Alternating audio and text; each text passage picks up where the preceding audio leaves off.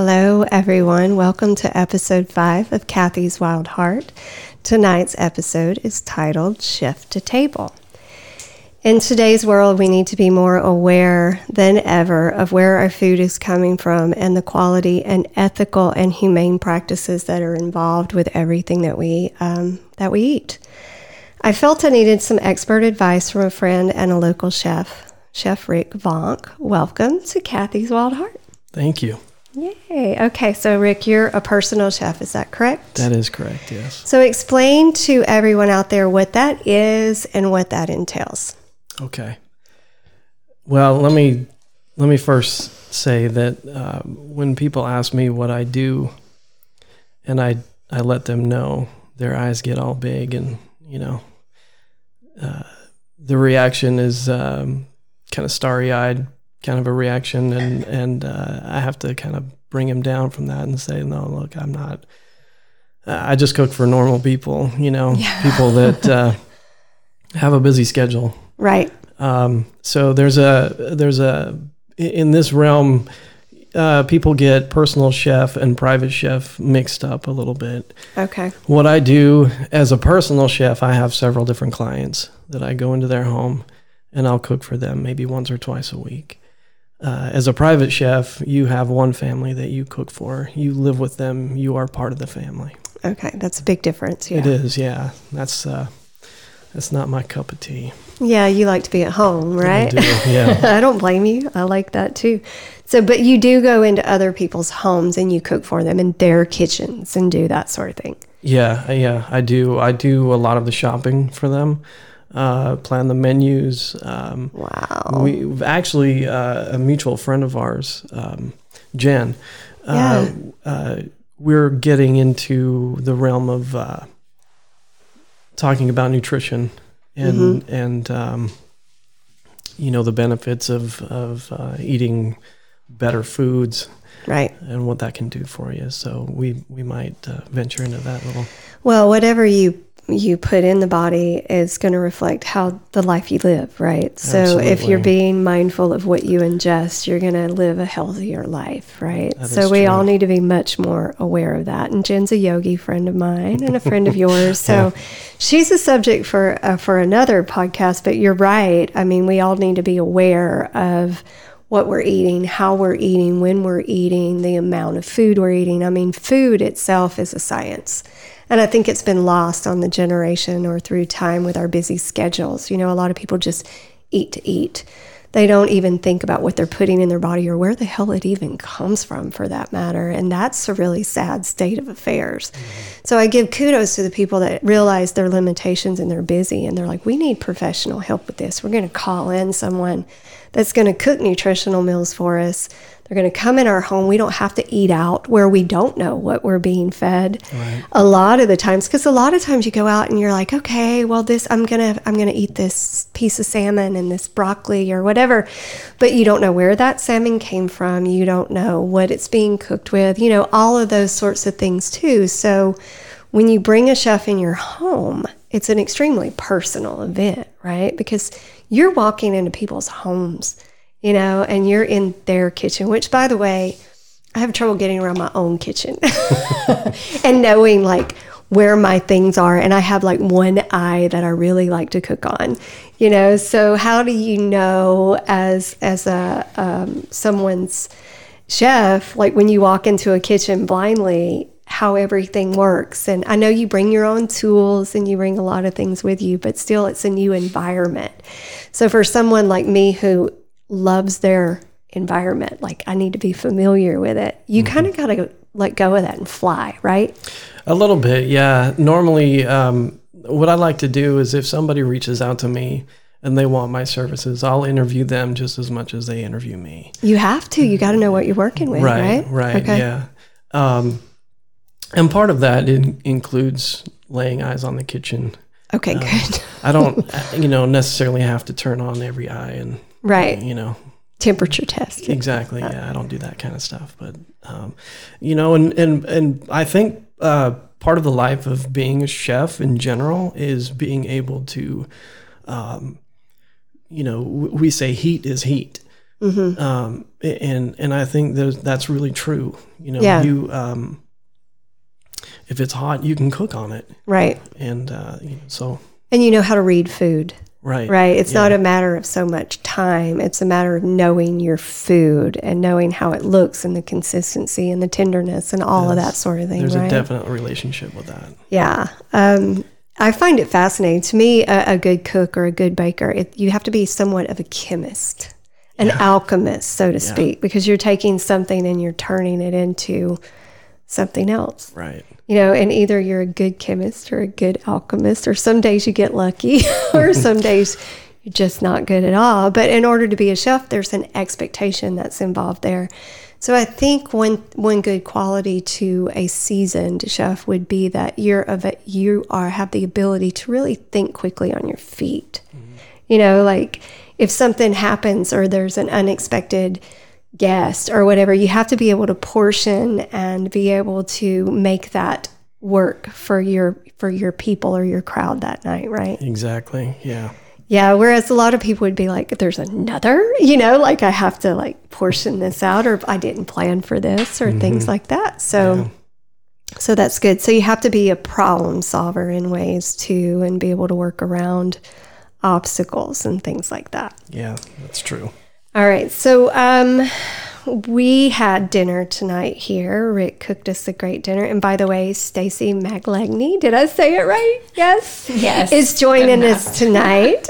Please correct me. Pronounce your last name for me. It's Maglagny. Okay. I was pretty close. You were darn close. Yes. So they have hosted us for dinner tonight, which, by the way, was wonderful. We had a beautiful salmon and a salad and different relish and all sorts of stuff with it. It was wonderful. Thank y'all. Enjoyed it very much. And I would love for you to do that for us again sometime in the near future. But if not, maybe we can do that for you guys sometime. Like I said, I make some mean mashed potatoes. Okay. So maybe we'll work on that in the future. But you told me, you know, we talked about eating local and sourcing from local.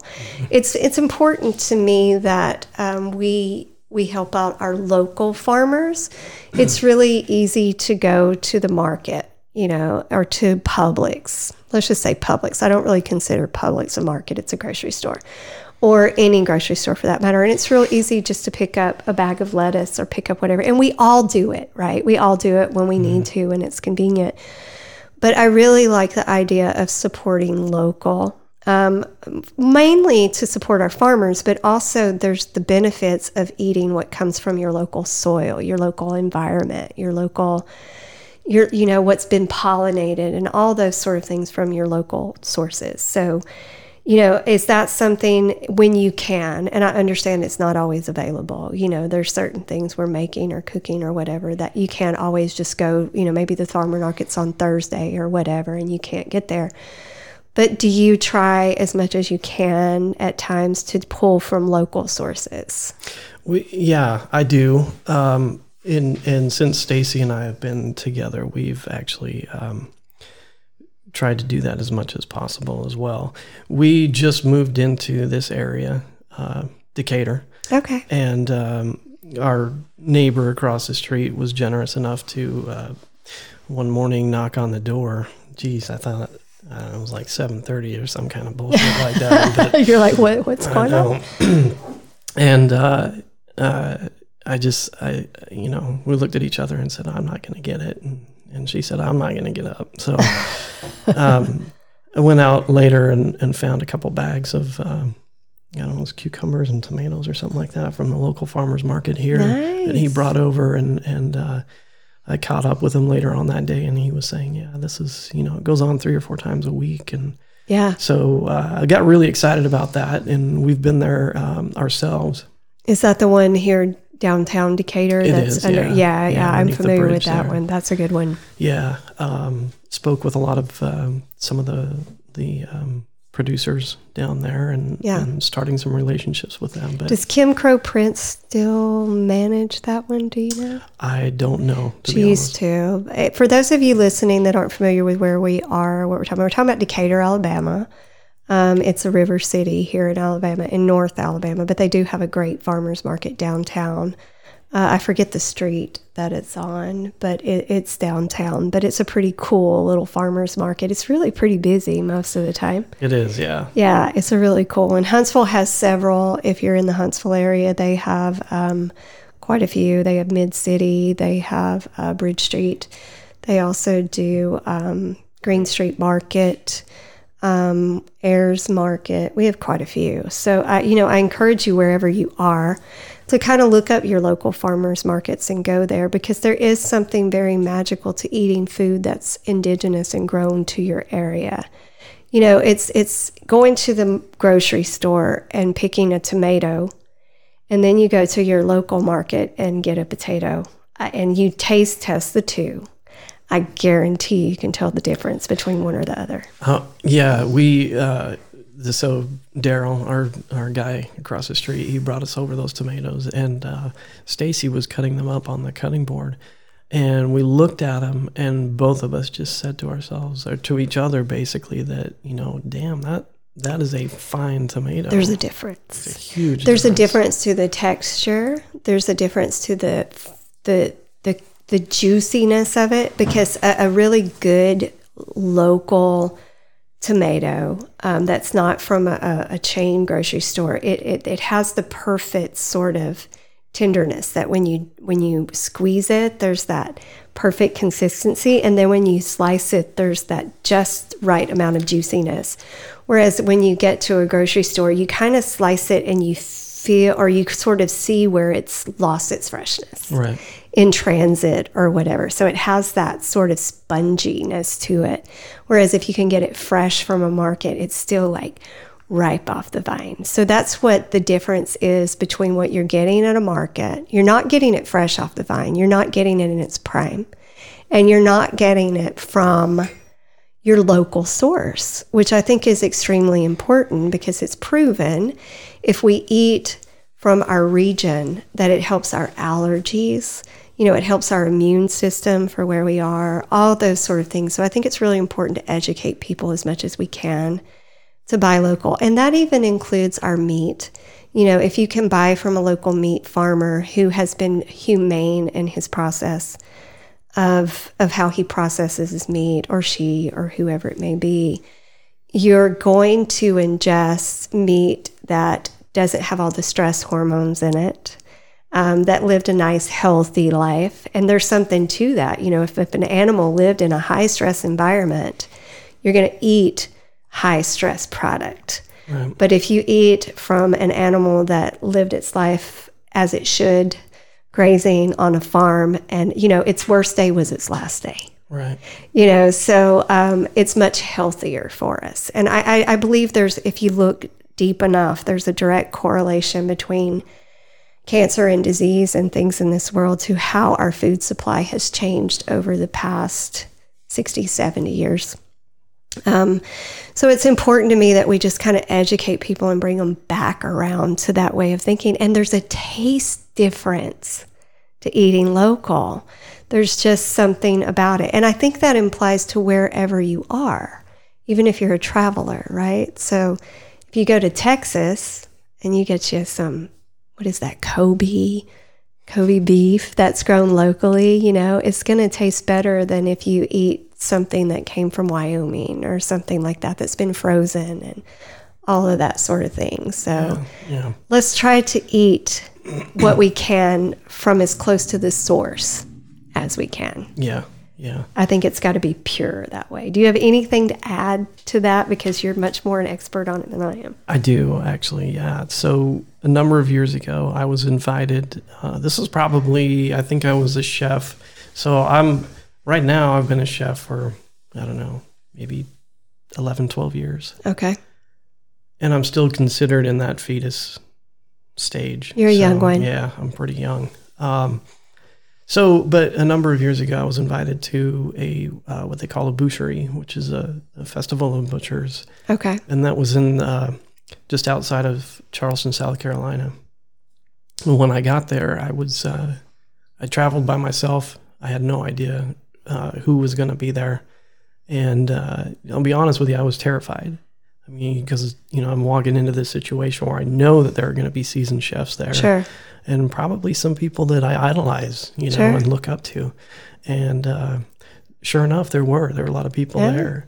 So we got there, and one of the things that they did to kind of help ease everybody into it was to start educating people about these animals and where they come from, what kind of life they've lived, and then how to process them. Which processing in general terms means to kill it. Sure, the slaughtering of the animal. Right. Yeah.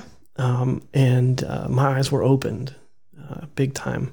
And from that point, I started getting these relationships with these chefs and producers. And I still, as a matter of fact, I just started partnering with one of them just recently. He brought his product down into Huntsville. And, but anyway, so yeah, I mean, it's a really good thing to know where your food comes from. Yeah. And meat is my forte as far as, getting local. And some of the producers that I've used here locally is DSR Farms. I've heard of them. Yeah. Jesse and then Daniel Fagerman with Fagerman Farms. Okay. He's got a product down there that is just phenomenal. And the care and the love that they put into their animals is just amazing. It's so important. I mean, I'm in the yoga field, so a lot of people in yoga are vegan or vegetarian, and I've been through that phase myself. But, I'm through that phase, and my body needs meat from time to time. I know my body, I know what it needs, and I respect what it needs, but I respect the source from which it comes. It's very important to me to honor and respect the food before me. Call it a moment of reflection or prayer or thank you or whatever you want to call it. But I always acknowledge what I'm eating and thank the source from which it came. But I think it's important for the vegans and the vegetarians to take a moment and kind of sit back for a second. Your ultimate goal is the well-being of animals. And if I understand you wanting to stop people from eating meat, that may be your agenda, but what you really need to focus on is the fact that animals are treated well. You're going to go further with this agenda if you really focus on humane ways of animals living out their lives to their last day. People are not going to quit eating meat. Right. Let's just face it. They're not gonna. And you can beat that drum all day long, but people are still going to eat meat. And so maybe shift the focus slightly to make sure it's humane ways that we go about it. Mm-hmm. Because if we can do that, then you're going to go further with that agenda. Right. If these animals, even chickens, even eating an egg, you can't tell me. I know eggs. I love eggs. Eggs are one of my favorite foods. And to me, eggs get a bad rap with the cholesterol and all that. An egg is a really great form of nutrition. Mm-hmm. So it's important to me when I eat an egg and I cook breakfast for my husband, which, by the way, I do cook mean breakfasts. I'm not just about mashed potatoes. I cook really good breakfast. It's my specialty. But I can tell the difference in one of those white eggs that comes from a chicken house and a fresh egg that came out of a chicken on a farm that got to roam around and be a beautiful chicken, and she got to peck and eat and, lay her egg and crow about it. Right. There's such a difference. And I've got to where I'm sort of an egg connoisseur. So when I crack open an egg and I look at the richness of the yolk and stuff like that, I'm like, this is a good egg. Yeah. So there's the saying, you're a good egg. That saying that people say, you're a good egg. I get that now. That's where that came from? Yeah, you're not like a lemon, or whatever that word is. You're not a mass-produced thing. You're a good egg, So that brought some meaning to me. So the more I get to know local farmers, there's a huge respect that I have for what they do. Because a farmer, whether it's a vegetable farmer, a crop farmer, a meat farmer, whatever it is, there's a husbandry, a care that is involved with your animal and your land, that you have to give of yourself in order for it to reflect what you're giving. And I think the mass-produced way that we've gone about our food industry, we've lost the soul. Yeah, I will agree with you on that 100%. It's kind of frightening what the majority of people, ingest. And, so Stacy is, I don't know if you consider yourself vegan, part-time vegan? Pescatarian? I'm pretty much vegetarian, but I try to stick to a vegan diet, but I'm not a very good vegan.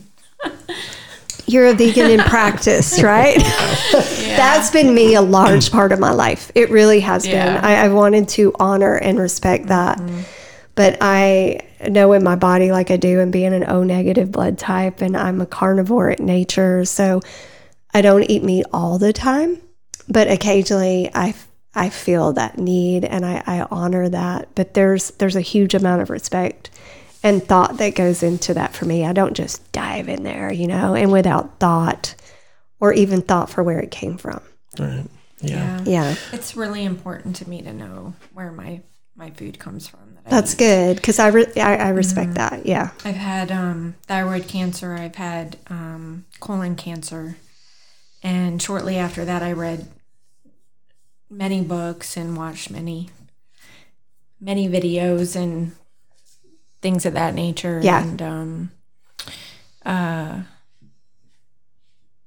anyway, I gave up meat and then gave up dairy shortly after. And feel good, and we'll probably continue to do that for a long time.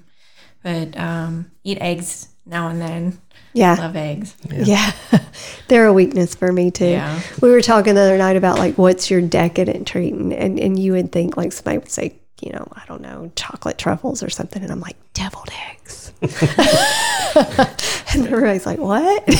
I'm like, no, great deviled eggs. And I like dill pickles, not sweet pickles. Yeah. So, yeah. Okay, thank you. Yeah. So, I get it. But you've had health issues that have brought you to this place where you are. I read a really good book that actually then at the time, my daughter, who was in high school and very interested in science, she actually works for a lab down in Birmingham right now. She's graduated college, and she's at the forefront of COVID testing. But anyway, she was very into science and brought me this book called The China Study. I don't know if you've ever heard of that. No, I haven't. But basically, it revolves around all of the things that the two of you have been talking about and discussing regarding food and where it comes from.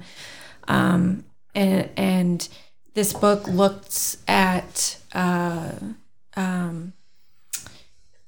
different cultures around the world and what they eat, and the correlation between heart disease and cancer and breast cancer, colon cancer, and all of those things. And I think after reading that book, I said to myself, I don't think I really need to eat all this. Yeah. You needed to reevaluate what you were doing. And I thought, well, I think I'm just going to give it 30 days of eating cleaner. And I gave up the meat, and my aches and pains went away, and I felt better. And I thought, I think I might go another 30 days, and that's continued, and I think it's been 4 years now. But, wow, good for you. I don't know, for me, I don't know that I'll go back. I just know the difference. Right. And I feel really good, and I've been free of disease for, I think, 8 years now. So good for you. Yeah. So that's the point I was trying to make, is that all too often, or very often, I think that when we make a what I call lifestyle change, right, it has to be from the core, in something as severe as cancer. Twice. Sometimes it takes something as severe as that to bring you about to that major change of life. It's hard for people to change their eating habits. It's incredibly hard. It is. I've had clients that So what I do, drew up a menu for him one week, and on that menu, one of the dishes was pasta, and I was going to make my own pasta, and I did, and they said, no, this is probably shooting myself in the foot.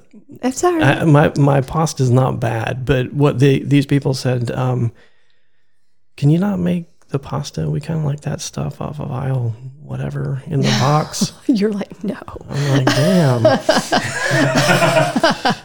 All right. So, yeah. I would prefer the fresh homemade pasta. Exactly. But yeah. Huh. So it's just. But here's the thing with that. I think there's something to people that don't know different. And they've led these super busy lifestyles, and you can boil that pasta in 6 minutes. And you've become accustomed to the taste of that instant gratification. So it's sort of like drinking a really fine wine. Sometimes your palate isn't educated enough to pick up the notes of that fine wine. If you've been eating instant pasta your whole life, you don't really understand the consistency or the value of the fresh made pasta, right? Yeah. So that's true. However, I think fresh pasta is cooked faster than.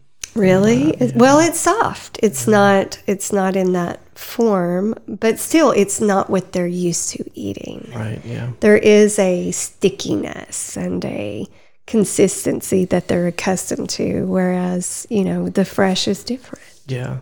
I will now I'm to blame for that as well, because Stacy will attest to this.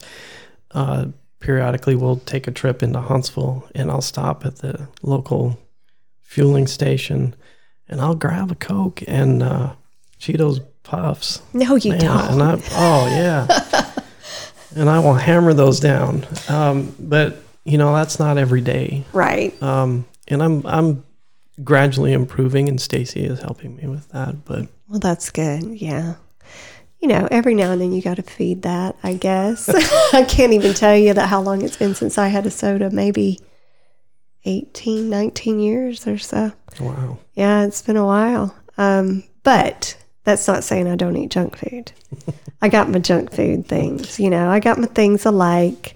So we all are guilty of that from time to time. We can't eat perfect and clean all the time. We have busy lifestyles.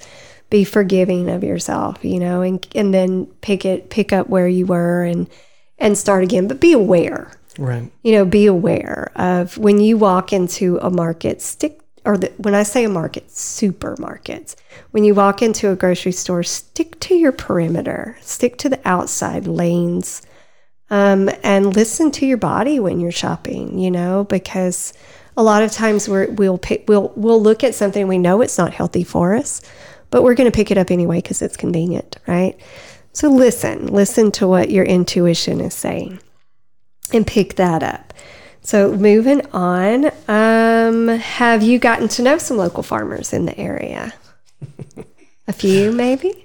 So I told you about the time that Stacy and I went down to the farmer's market, right? Yes. I connected with a couple of them. And like I said, we've only been here for what? You're new. 2 months, yeah. Yeah. So working on those relationships. But, when I say local, I'm talking about, where you Fayetteville. are. Yeah. We're talking about more regional. Like southeast, right, cover the whole Tennessee, Alabama, Mississippi, Georgia, whole area here. Right. Because our agriculture is very similar in all these areas, and our environment, our seasons. Right. So when I say local, I'm thinking southeast, Tennessee Valley, that sort of area. Right. Yeah. Yeah. And I will, when I get to know these farmers, these producers, a lot of that is due to, I'll say from Green Street Market, because that was my first exposure in this area to a farmer's market. And,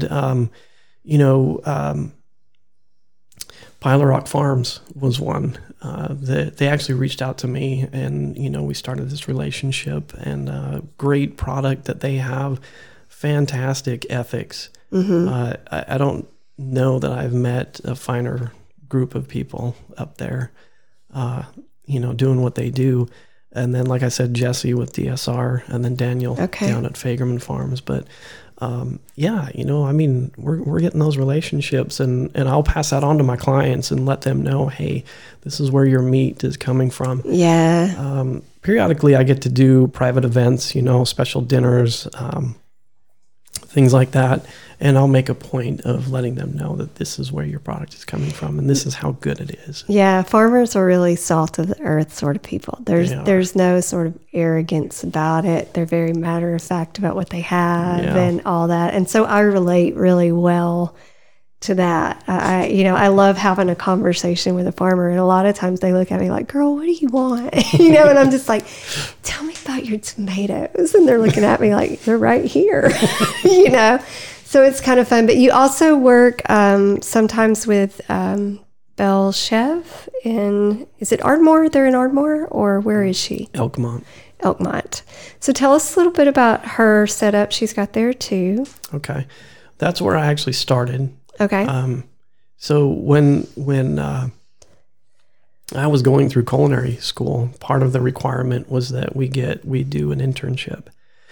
And that's kind of a funny story because, if you've ever met Tashia, she's kind of she's an entrepreneur. Yeah, for sure. Yeah, she is. So she's got her, her map mapped out. And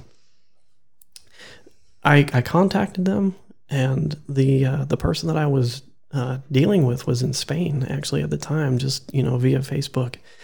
And I said, okay, well, this is what I'm doing at the time. Currently I'm going through a culinary program. And she basically said, okay, you're hired. That was the next message in the thread. You're like, I said, okay, cool. And then they got me going to these farmers markets in the area. Green Street was one of them. And they wanted me to spread goat cheese on crackers and tell people how good it was. I'm like, no, it's so much better than that. Let's do stuff with it. Yeah. So I took it upon myself without Tashia's knowledge, and said, I'm gonna make some badass appetizers and show it to you. Cheesecake, by the way. Oh, yeah. And the people loved it. Yeah. And I'm not going to say their cells shot up, but I kind of think that. You might have had a hand in that, right? Good to know. And by the way, she is something that we're proud of in our area. She's really grown and made quite a name for herself. So, kudos to her for that. Absolutely. As a fellow businesswoman, I'm like, way to go, girl. All right, so here's the next question I have for you, because I'm always curious, and I know you ask questions, but generally when you're putting a menu together, what goes through your mind? Because for someone like me, I think of the basics, and then I don't understand how flavors work together. So there's, this is something you can, how does that work? Do you have your base that you work from and then add to that? I don't know, explain to me your palate and how you build your masterpiece. Okay. Well, the one thing that I've learned in doing all of this is that, and I think a lot of other chefs are doing that, or doing this, or starting to do it, is ask the person what they like. I think all too often a chef, if they're asked to do, cook for a gig or, whatever, they have an arsenal of menus that they'll present and say, this is what this costs and this is what that costs. I don't do that. I want you to eat what you want to eat. Okay. And so I'll work with you on that, and we'll talk about your likes and dislikes and what you may be craving and, things like that. And at that point, based on the season, we'll go with what's available. Gotcha. And then, we'll probably come up with 2-3 menus and shoot that back to you. And, whichever one gets a thumbs up. Or I'll tell you, if there's aspects of each menu that you like, we can mix and match whatever you want to do. So that'd be cool. Yeah. It's very, so you can really dial it in to what somebody wants. So that's a perfect sort of segue into the next question is, let's talk about seasonal. Okay. So whereas we were just talking about meat sources and local farming and knowing the humane processes that go into meat, because I believe if you know the humane aspects, you may avoid some of the sicknesses and things like that that can come from eating meat. But, if you're getting it from a pure source where the animal's not fed a lot of things that you shouldn't be ingesting, then you have a better shot at being healthy, right? But seasonal, so right now we're drifting out of summer and we're drifting into fall. So my body is starting to crave like soup, instead of salads, and warm, hearty, savory foods instead of cool, crisp, light foods like we crave in the summer. I'm feeling the change in my body of seasons. So I think it's kind of weird when you're eating strawberries and watermelon in the dead of winter. There's something about that to me that doesn't feel natural to my body. Whereas when we go into our local supermarket, that's available to you. Mangoes, cantaloupe, honeydew, watermelon in the dead of winter. And there's something about that doesn't settle well in my soul. Whereas you could have carrots, you could have parsnips, you could have potatoes, you could have sweet potatoes, you can have those root vegetables that grow in the winter, and you can have stews and, those hearty things that are meant to carry us through the winter and all that sort of stuff. So I believe it's important to eat seasonal. I believe it goes with the change of the seasons with the body. I believe it's very inherent in our body. I believe it's part of our evolution as humans to eat with the seasons, because before we were so modernized, we ate what was available to us according to what the land had to give us. Right. So now we can walk into the supermarket and just eat from South America. We can eat from Japan, we can eat from China, wherever we want to eat from. But should you? That's my question. So what's your thoughts on that? That's a loaded question. That's a lot, right?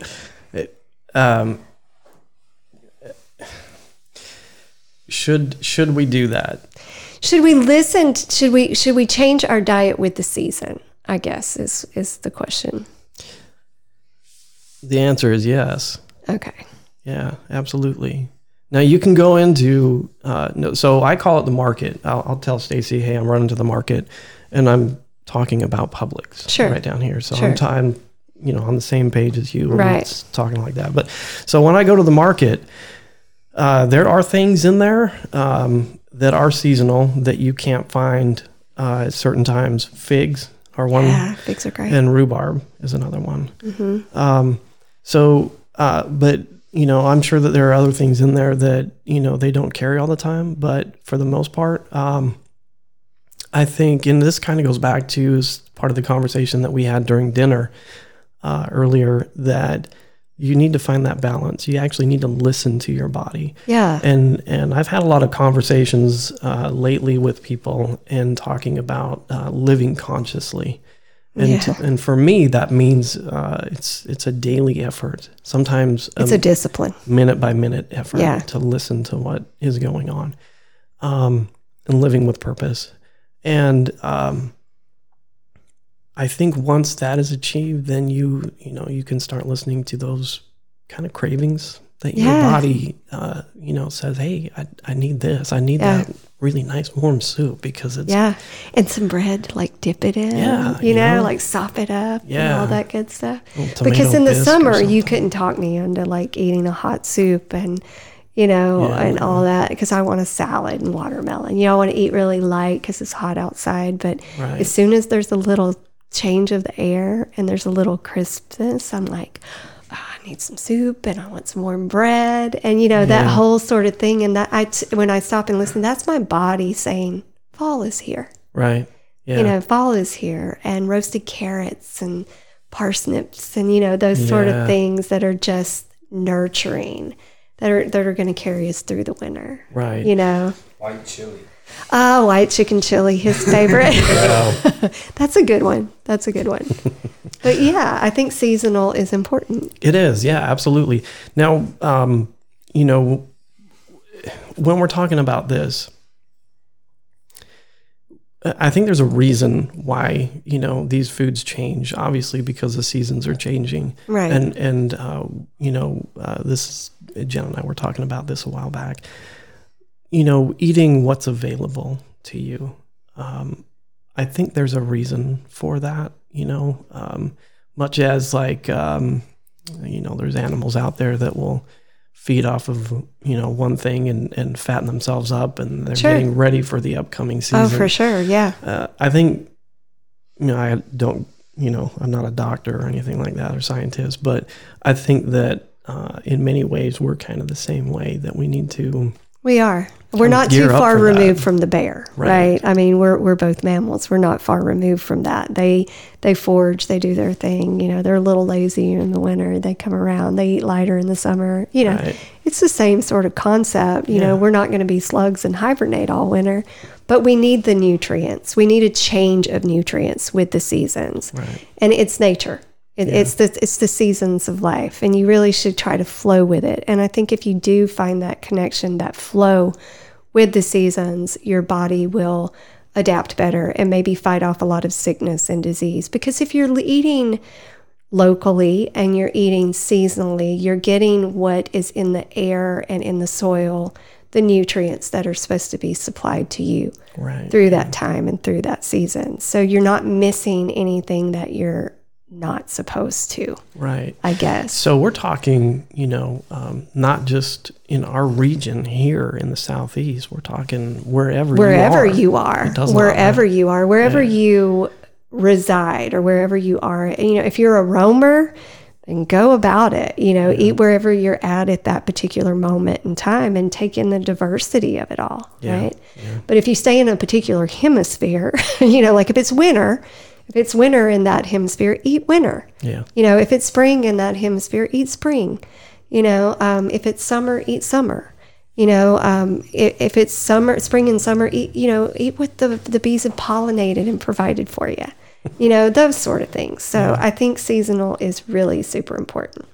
So what do you think, as far as you being a chef up to this point, what's been your sort of secret to your success? Because I've watched you over the past couple of years. I would say 3 or 4 years. You've come up in the local world of chefs around here.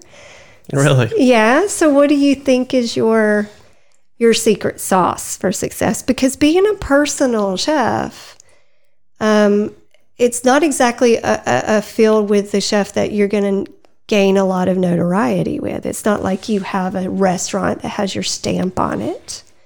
You know, so what is it that you've done that you think, or if you don't know, that's okay too. I can probably take a stab at it, but what do you think? How much time do you have? Oh, we're all right. Are we okay? So this goes back quite a ways. As a young boy, you know, I had a really close relationship with my mom, and she took the time to focus on things that would be important to me later in life. Yeah. And, you know, I can remember times when she would take me to, I think it's a place called Village Inn. It's a little cafe, you know, and order a hot chocolate. And she and I would sit there and I'd have a book, and she'd have me read the book to her. Yeah. Or she would take me to these independent films downtown Salt Lake City, and, you know, we'd watch these. And I just felt like over time, that really had a huge impact on me. Sure. And I noticed that I was different from a lot of other people. So when you're asking about my secret, what was it? Sauce? Yeah. What's your secret sauce to being a successful chef? Yeah. Being different is my thing. So and that's part of the reason I left the city of Huntsville to move out here, is that I think oftentimes, you know, you find people that are moving with the trends in a certain direction, and you know, you're not going to find me in that crowd. I'm going to be heading the opposite way. I can totally appreciate that. You know, don't be one of the many, be one of the few. Exactly. I don't like to share my spotlight, and that's exactly what is happening in that arena. Well, I think you're hitting a really cool target, because it's a busy world that we live in. There's a lot of people that do really care about what their family eats, and they want to eat well, and they want to eat something different than they would normally cook. Mm-hmm. And people don't know, they don't know what they want to cook, how they want to cook it. It's a chore for them to come home after a day of work and say, I'm going to feed my family, because they're tired, they're stressed out. So we'll call Rick. Rick's going to fix us a great meal. It's going to be real nutritious. It's going to be great. It's going to taste wonderful. We don't have to leave home. Mm-hmm. And I think that's a very cool niche that you're hitting there. Yeah. And it's extremely personal to that family. I mean, they're inviting you into their kitchen. Yeah.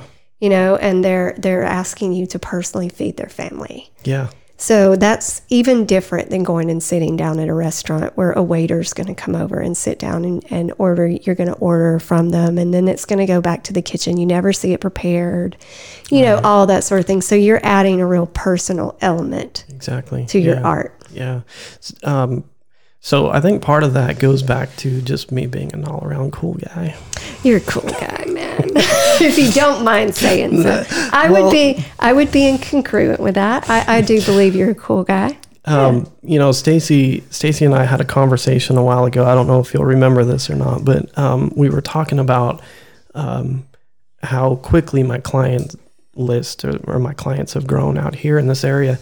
And I said to her, I think it, probably, I guess I'm just cooking some really good food. And she said, no, it's not your food. And I said, well, what the hell is it then? And she said, I think it's more of your personality. You just get along with people really well. Well, that's huge. Yeah. And I do, I feel like, with most people, I can have a really close connection. And that's the key for me. I need to build that trust and that relationship with that person. That's key in my business too. I mean, you have to treat people as if they matter. Exactly. And if they feel that you are important to them, even if they've just met you. Yeah. If you look them in the eye and you talk to them and you have a conversation, they're going to remember that. Yeah.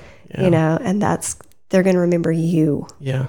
Not even, although I'm sure you cooked some fabulous meals, they're going to go, I like that guy. Yeah. Yeah. And I want him in my kitchen. Yeah. Yeah. So there you go. I'm a stud. There you go. So you mentioned your mom early on that, you were with her, but what age did you know you wanted to cook? Oh, man.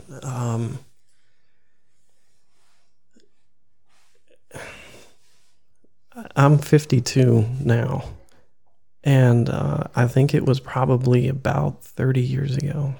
Okay. Yeah. You're a young buck. Yeah. Yeah. Was it because chicks liked you to cook, or was it just because you wanted to cook?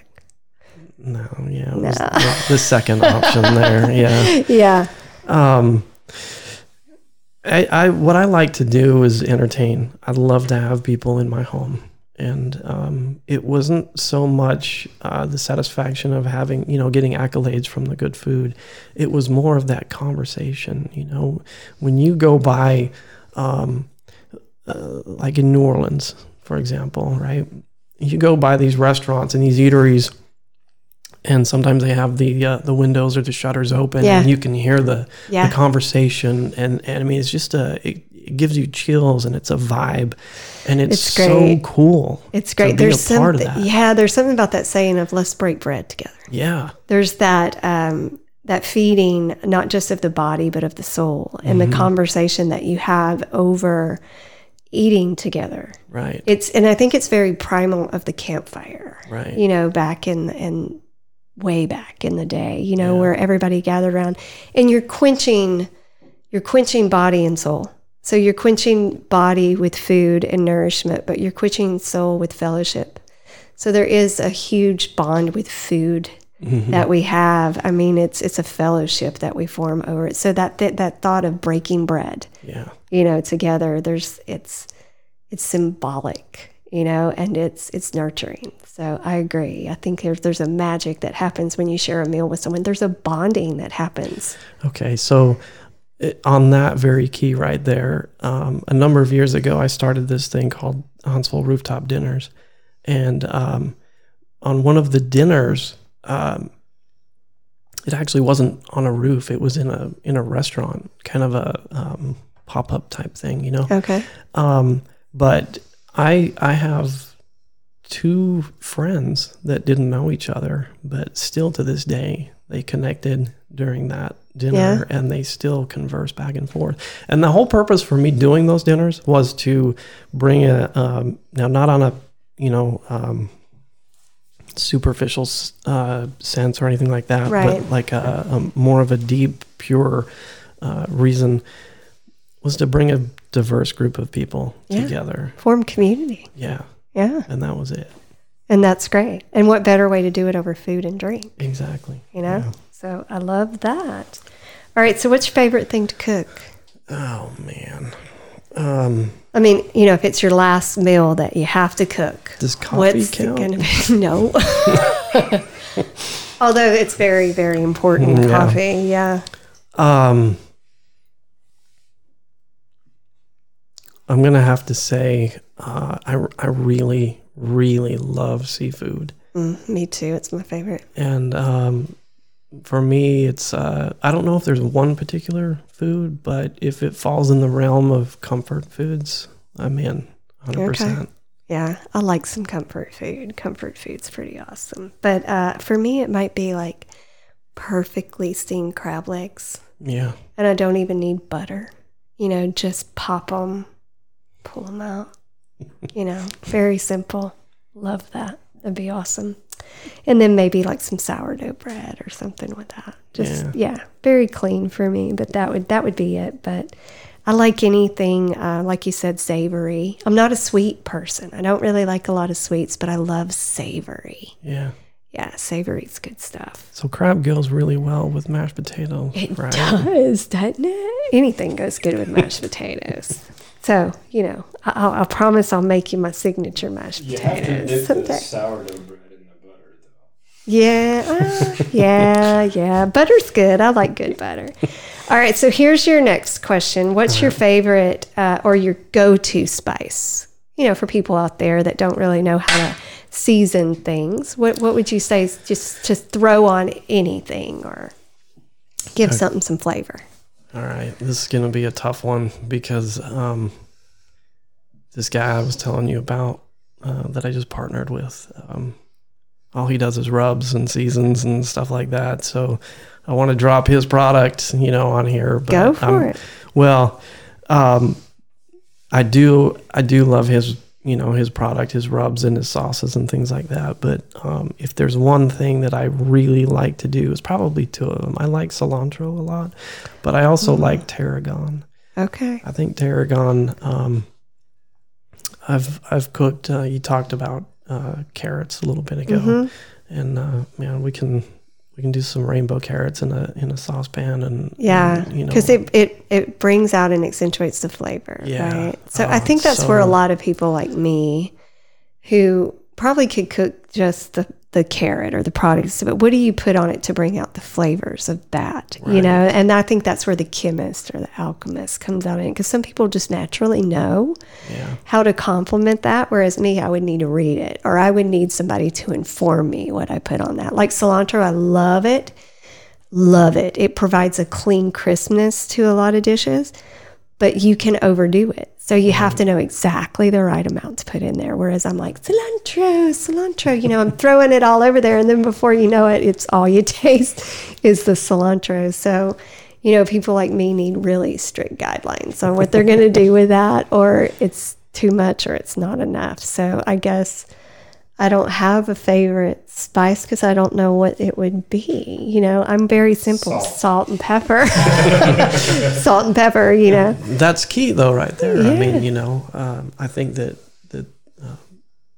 that actually kind of works really well with what are those? whatever. There's the ingredients, like there's salt, there's acid, there's fat, and there's another one. But they say to have a balanced dish, you need these certain ingredients in there. So some love. And some love. Pepper some love in there, all that good stuff. So every episode I ask for someone, if they can, to tell us a funny story. So do you have like a funny cooking story that you want to share? that I want to share. I don't know that this is actually a cooking story, but it has to do with a meal. That, Okay, good enough. So a couple of years ago, I had some people. They're both in the medical field here there in Huntsville, and reached out to me, and they said, "Hey, we would like you to come over and cook us a date night meal." I said, "Okay, that's cool. I'll come over and do it." And I show up, and they're in their sweats and their t-shirts, and I'm like, "Man, this is all right. Are you guys ready? What's going on here?" Anyway, so that relationship continued on. Then I think it was, a couple years ago, maybe a year and a half ago, the wife called me and said, "Hey, we have a birthday dinner that we'd like you to, come and do for us." I said, "Okay, cool. When is it? Let me check my calendar and see if I'm open." And sure enough, I was open. And so we scheduled the date. No, excuse me. It was an office party. That's what it was supposed to be. Okay. And then about a week later, she called again and she said, "Hey, scratch the office party. It has now turned into a family Christmas party." And I said, "Okay, no worries.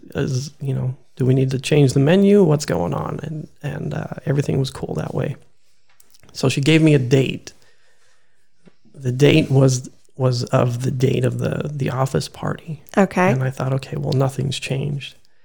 So I'm just doing, life, going along, doing my thing. And the night before this Christmas party, I get a text message. And all it says is, "Are you doing okay? How are you doing?" And it was from the wife. Right. And so I answered, "Yeah, I'm great. Cool. Thanks How for are you?" asking." Yeah. I went out about my evening. And so the next evening I go over and I, start setting up, and I find out that she had changed the date. And didn't tell you. She didn't tell me. So her entire family was dressed to the nines, ready for this Christmas dinner. Oh. And they ate pizza. Oh. So let's be clear. Rick didn't get the date wrong. The hostess got the date wrong. She did. Oh, that's not good. And she didn't tell you in the text or anything. Everything was... Yeah, no, it was, I think she took the fall for that one. That's a tough one. It is. So if you book a personal chef, make sure you're both on the same timeline. It's pretty important, right? Yeah. Yeah. And maybe don't be in sweats. Maybe like... That's cool. No, I'm good. So actually, you did a dinner for a friend of mine not a few weeks back, not too long, girls' night. You came over and cooked for a bunch of us ladies. I kind of felt sorry for you at some points because the conversation was extremely raw and it was very feminine in nature, and you're just back there cooking away, not paying us any mind at all. And I thought, okay, that's a skill in itself. To mind your own business, stay in your realm, and not listen to the cackling of the women in the background that are ranting and raving about, whatever's going on in their lives, So, guys, if you're looking for a wonderful personal chef, he comes highly recommended, not only from me, but from everybody that I've known that has known you, over the past few years. You've, like you said, it's a personal touch that you give. So, I appreciate what you do. So on that note, tell us how we find you. Oh, wow. Okay. There's 2 or 3 different Give it avenues. Give it all out. So Facebook is probably, the first one out there. Personal chef Rick Vonk, or you can just do Rick Vonk on Facebook. I've got a couple different Instagrams. Chef Rick Vonk, and then Personal Chef Rick Vonk on Instagram. And then I just started a website. So that's chefvonk.com. Okay. So, holidays are rolling around. You do cook for the holidays as well? I do. Okay. So that's coming up. You may want to book that out in advance.